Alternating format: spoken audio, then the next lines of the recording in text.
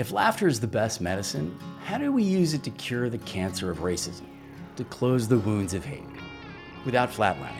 My guest, friend, comedian, writer, actor, director, podcaster, mother, ladies and gentlemen, the only person I know to sustain a mime-related injury, Negin Farsad, right now on Friends and Neighbors.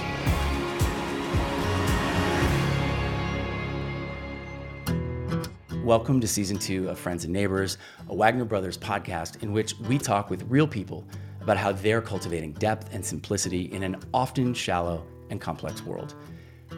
I'm Benjamin Wagner, and today we're joined by my pal, Negin Farsad. First, I gotta pause to say that Christopher and I have lined up a truly cool season of brand new episodes featuring deep and simple conversations with people like Death, Sex, and Money host Anna Sale, misinformation superhero Anya Kerr, Hint CEO Kara Golden, and more. So please tap that subscribe button right now, act fast, and while you're at it, please consider leaving a comment and sharing the program with a friend. It could really help, so thank you. On with our program. I first met Negin Farsad in the MTV newsroom 13 or so years ago. She was a writer for a show called Daily Detox, which, as I recall, was a bizarre news recap with a very healthy budget for puppets and plush. Now, at the time, Chris and I were a bit stuck with our documentary, Mr. Rogers and Me. We'd shot most of the key interviews, but hadn't quite found our way through to the finished film. So when I learned that Negin had recently premiered her own first documentary, Nerdcore Rising, at the South by Southwest Film Festival, I became Mr. 20 Questions, and I've been asking him ever since. When I discovered how thoughtful, smart, and funny she was, I recruited her immediately into our annual holiday benefit, which was an early aughts thing where my singer-songwriter friends and I, we got together, we recorded some songs, we made a music video, and then we played a big holiday gala, all for charity. So picture this. My musician pal, Chris Sabat, New York One reporter, Roger Clark, Negin, and myself in a Viacom conference room trying to create a viral video. You don't need to picture it. Here are 4 seconds. Okay, lightning round, Roger. Please finish this lyric. Silent night. Holy night and last Christmas, I gave you my heart. I believe he's ready.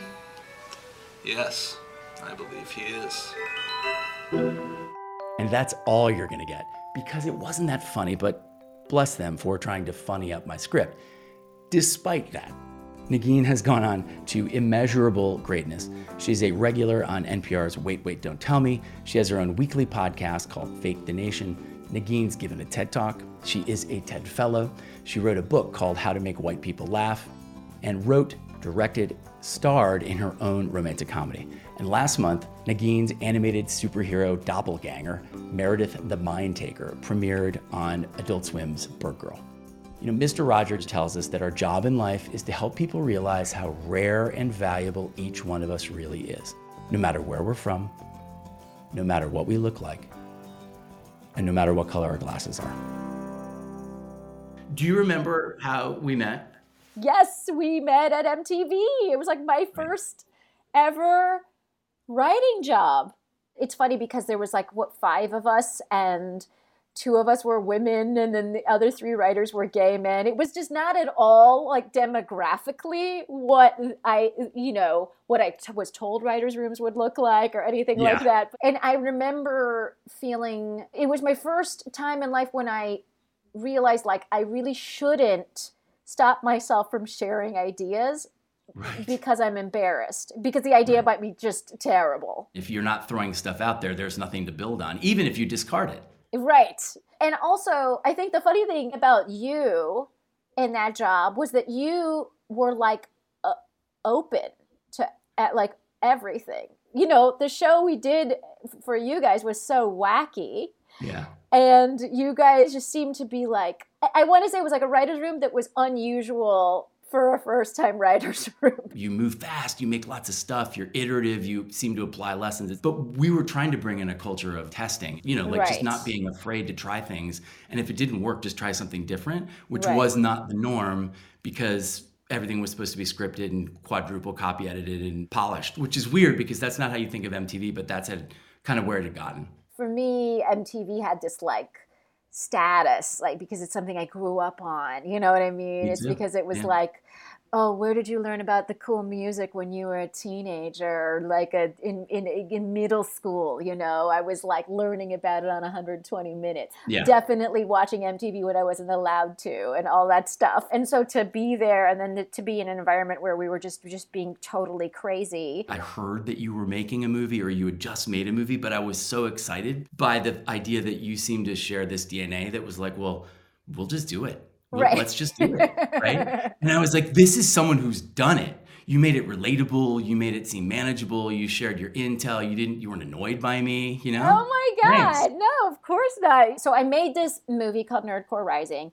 And I made it like with truly no idea. I wasn't a film major. I had gone to graduate school for African American Studies and Public Policy, right? Because you need both of those to be a comedian. Yeah. When I decided to make a movie, I truly barely knew where the record button was on a camera. Yeah. Like I didn't know anything about lighting. I didn't know anything, but I do think I just knew like what would make a good story, And that was just from like years of doing stand-up. It was such a crazy boot camp. And then I convinced so many people that like this wasn't going to be a catastrophe, So I think I was probably excited to share it with you just because I was so stunned that it worked out. You know what I mean? One of the things that I see as a through line to your work, to get a little Elvis Mitchell on you, Yes, please. is community. You understand the value of being a part of a group that is, at least best as I can tell, endeavoring to elevate each other, not trying to eviscerate and win, but to be like, hey, if we're all in this together, this is going to rise, and this is much more fun. Right. Like at the end of the day, I just like enjoy people. I love the idea that we can all be Norm in our version of Cheers. Cheers was out when I was a little kid, and I don't remember anything about it but Norm. And then everyone would say Norm when he walked into the bar. Yeah, for sure. My parents just did not monitor what I watched on television, so who knows if I was allowed to watch that. But I always remember thinking as a kid, that seems so great. Like everybody like knows him and considers him a friend at this one random bar. What is a bar also? I'm 8.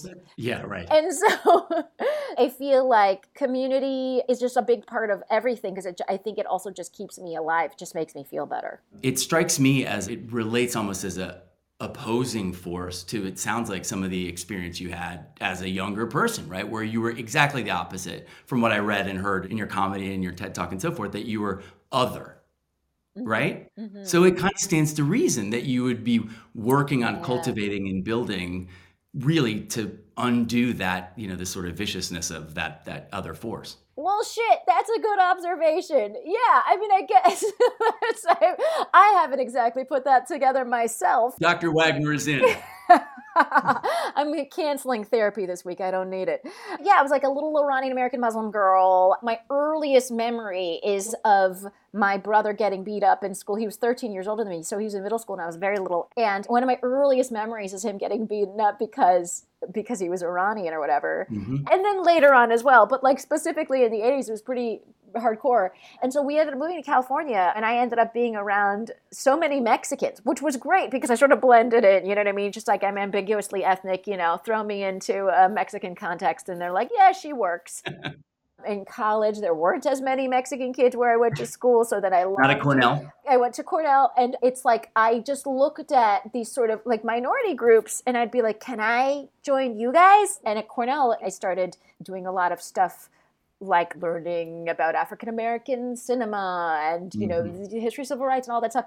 And I just thought that what I am is just sort of adjacent to these larger minority groups where there's like a clear definition of their struggle and their progress and their wins and their losses. And so I just wanted to sort of be close to that, because it was so clear in the American popular imagination and clear to me. So that's kind of where I landed with all that stuff. Tell me the first time, if you remember this, that you got a laugh. Up until high school, I was just very quiet, very shy. I was really focused on academics, and I continued to be very focused on academics.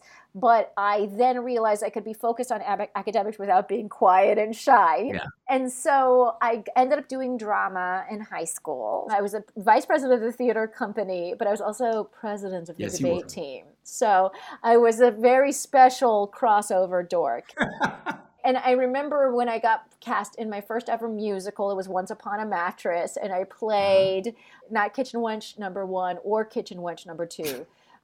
Those were the coveted kitchen wench roles, obviously. I played kitchen wench #3. And, Nice. you know, there are no small parts, only small actors. I had to like run on stage. I was running away from someone. Looking back on it, it was like I was running away from a man who was gross. Yeah. But I did it in a funny way. And I got a huge laugh. And I just remember being like, I'm a dictator and now I have power. Like, you know what I mean? I just felt like this is the strong, this is the Mao Zedong stuff. This is like what changes societies right here is this feeling. And I just really loved getting a laugh. It just felt like I could say anything in that moment after the laugh and I'd have everyone's attention. How did you figure out what that magic was in that first laugh and how to replicate it? I'll tell you what's really ridiculous is that like after that first laugh, my next notable performance was a mime show. And I did a because this is when you're a teenager and you're just like, I just discovered poetry. Have you guys heard of poetry? You know what I mean? Right. Like, you're like, I just discovered mime. Did you know that the human body could like pretend like there are objects in the room? And so I was so enamored with mime. And I did this like ridiculous mime show where I talked about the death of my grandfather or something. I didn't talk. I did it all through mime, obviously. And I did this emotional performance that culminated in a funeral or something crazy. And the audience, in my memory, they were in tears. And I got a standing ovation. Roses, brava, you know what I mean? The whole thing. And I turned around and I walked off stage and I forgot that the stage was raked. And there was a huge step and I fell off the stage and broke my arm. Thank you. No, you didn't. What I had was not a sports-related injury.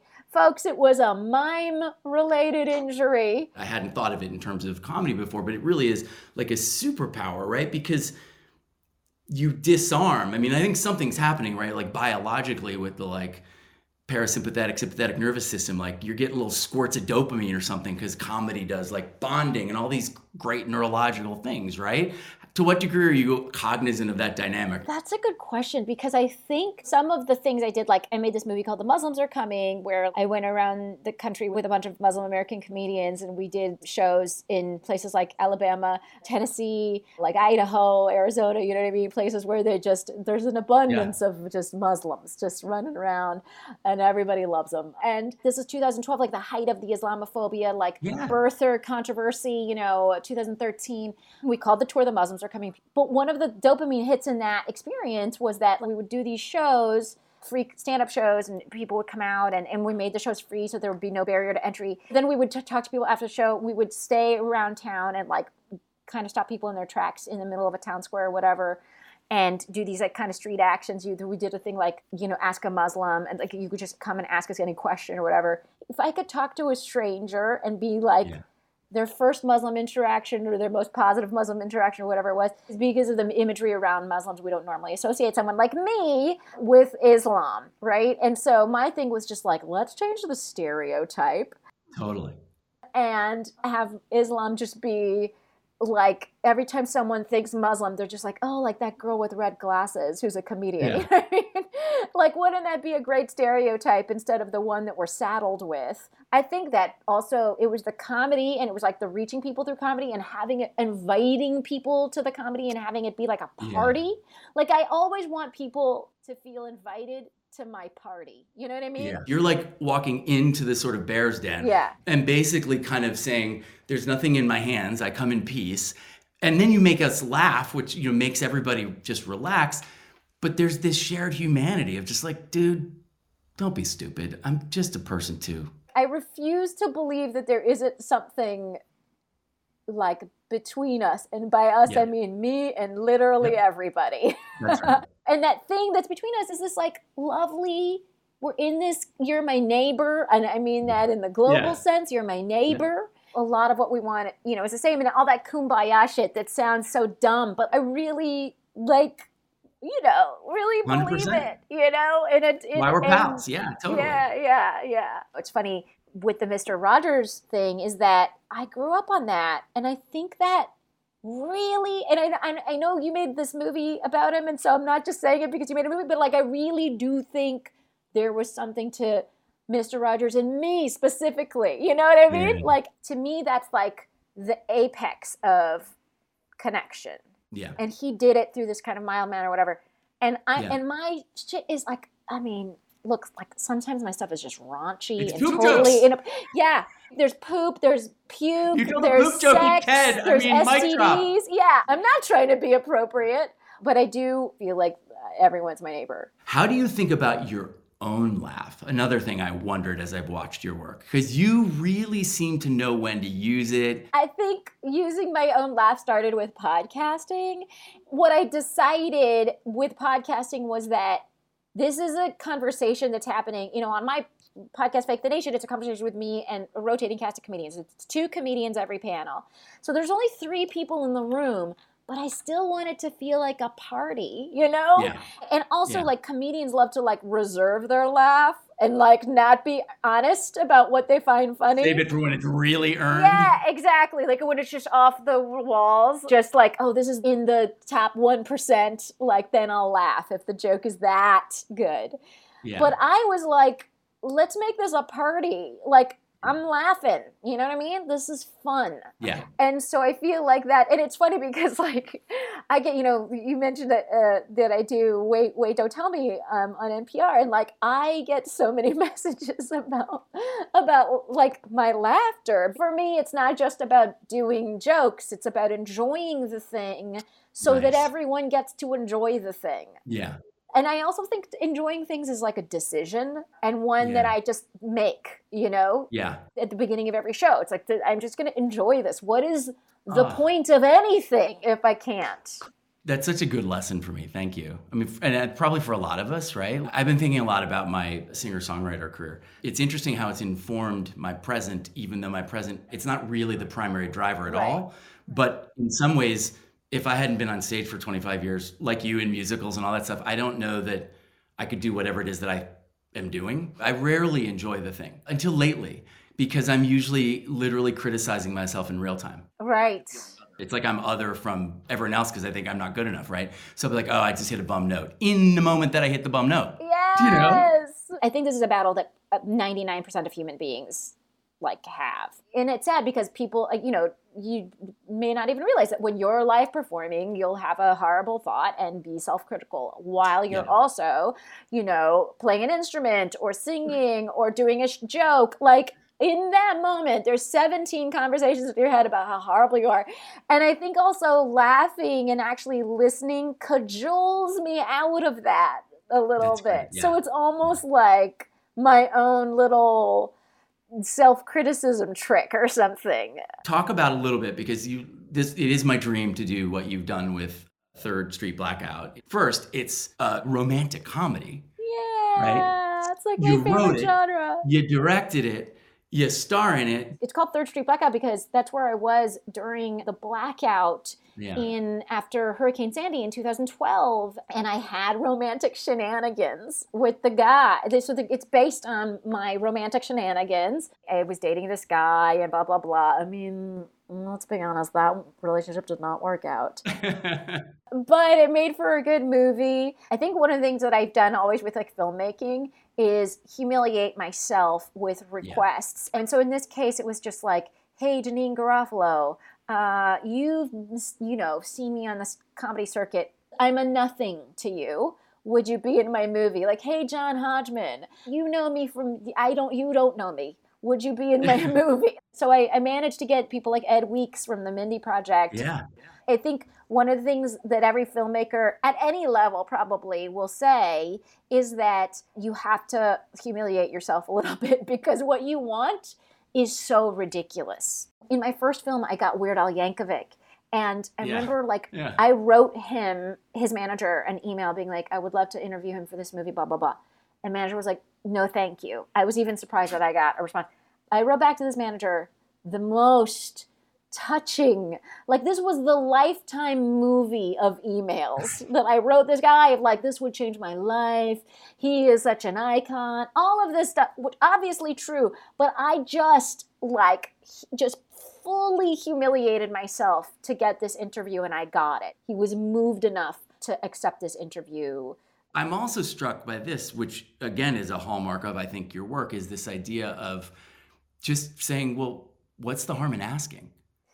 Yeah. It's that like Andy Rooney thing, like, hey guys, let's put on a show. Like, and it's something I really appreciate in you. I remember, I also wanted to get Prince Paul from De La Soul in that first movie.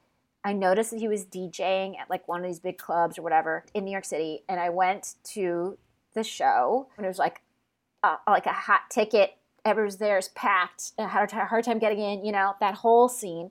Yeah. I wrote a handwritten sign and I said, I have a question for you, Prince Paul. And I held it up in front of the DJ booth. I mean, this is like out of Love Actually. Anyways, I stood in front of the DJ booth with a sign, and he, of course, felt sad for me and was just like, come over, and I said, "What? Can you give me your email? I would love to ask you to be in my film." And again, he did it, Yeah.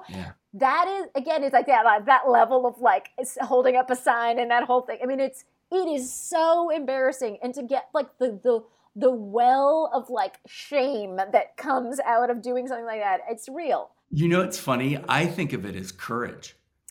Right? Mm-hmm. And it's probably both. I mean, and they're probably related, right? But you have to like step out on a ledge and be vulnerable. And it's courageous to be vulnerable. And it's vulnerable to say, I like something, to be positive, to be constructive, to have confidence that we can keep making progress. Yeah. And I think that's what being a stand-up comedian does for stand-up comedians, because we're just nothing but vulnerable. Mm. I think of everything that I do, it's the hardest thing. Because you got nothing but your brain, your wits, a mic in your hand. Yeah, that's it. Yeah. I did my first, we're recording this in the pandemic. I don't know when we're releasing it, but we're recording this in April of the pandemic, 2021. And I did my first ever indoor show last night. And I was so nervous. I mean, I had been doing outdoor shows. I'd been doing like a lot of rooftop shows and stuff like that. But being in a club, like an old school, like straight up New York Comedy Club, one of my favorite clubs in New York. And I was so nervous. I bet. Yeah. And it went great. And the audience, these people are like people that want to live, right? Like they want to enjoy, starving. They want to experience. They're starving. So it was super, super fun. And it feels like climbing Mount Everest every time you can do it. I mean, that's what it really does. And it also consistently just makes me feel like an amateur. There's nothing I do that makes me feel more like an amateur than stand-up comedy. And I've been doing it for years. Give us like a little known Peter Sagal factoid.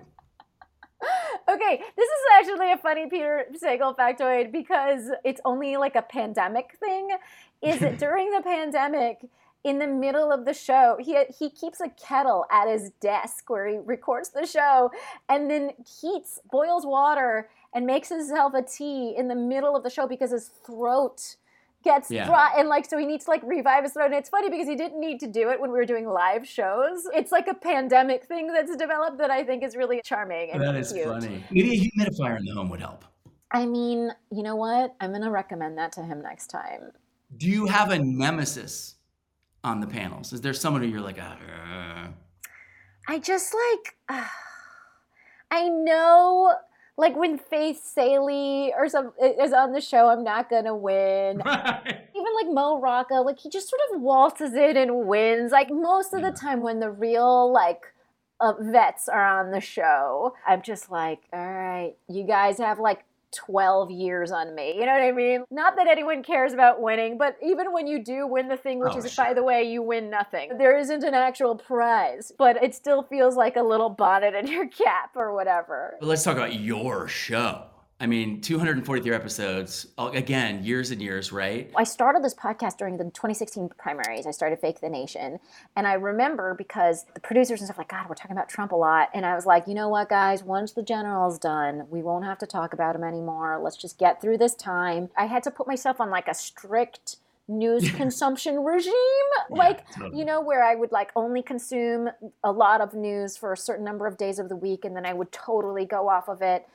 For a certain number of days, because it became really, really, really, really too much, especially the year that we had him for the pandemic. Yeah.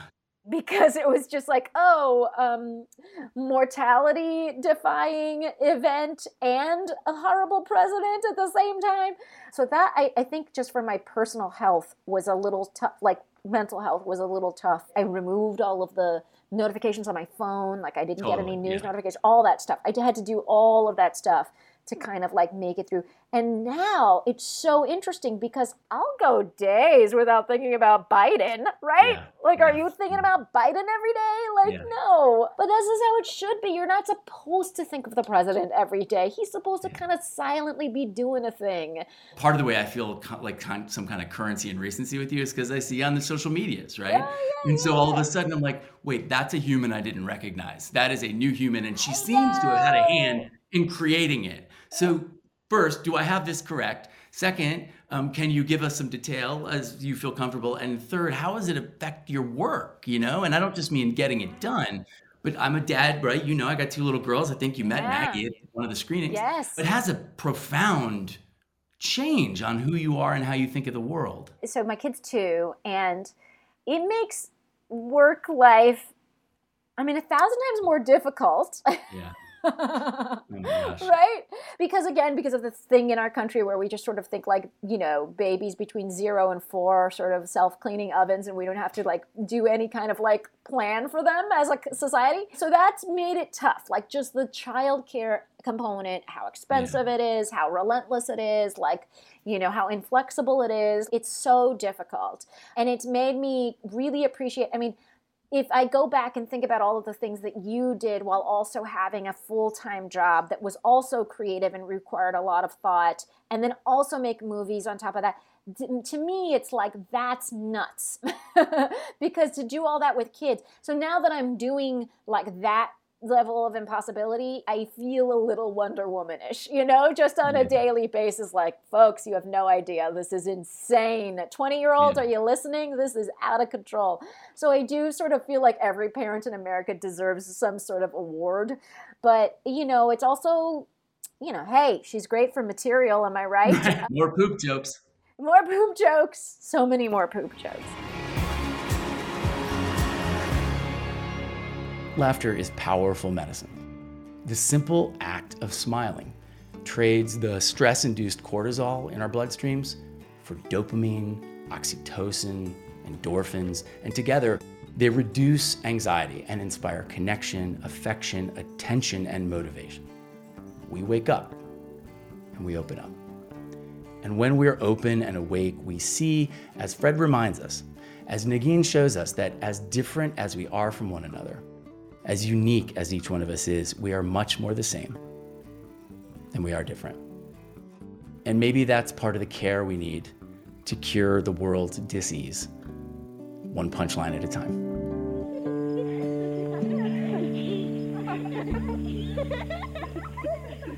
Friends and Neighbors is a Wagner Brothers production. Download our podcast on Apple, stream it on Spotify, watch it on Facebook or YouTube, and subscribe to our newsletter at friendsandneighborsshow.com.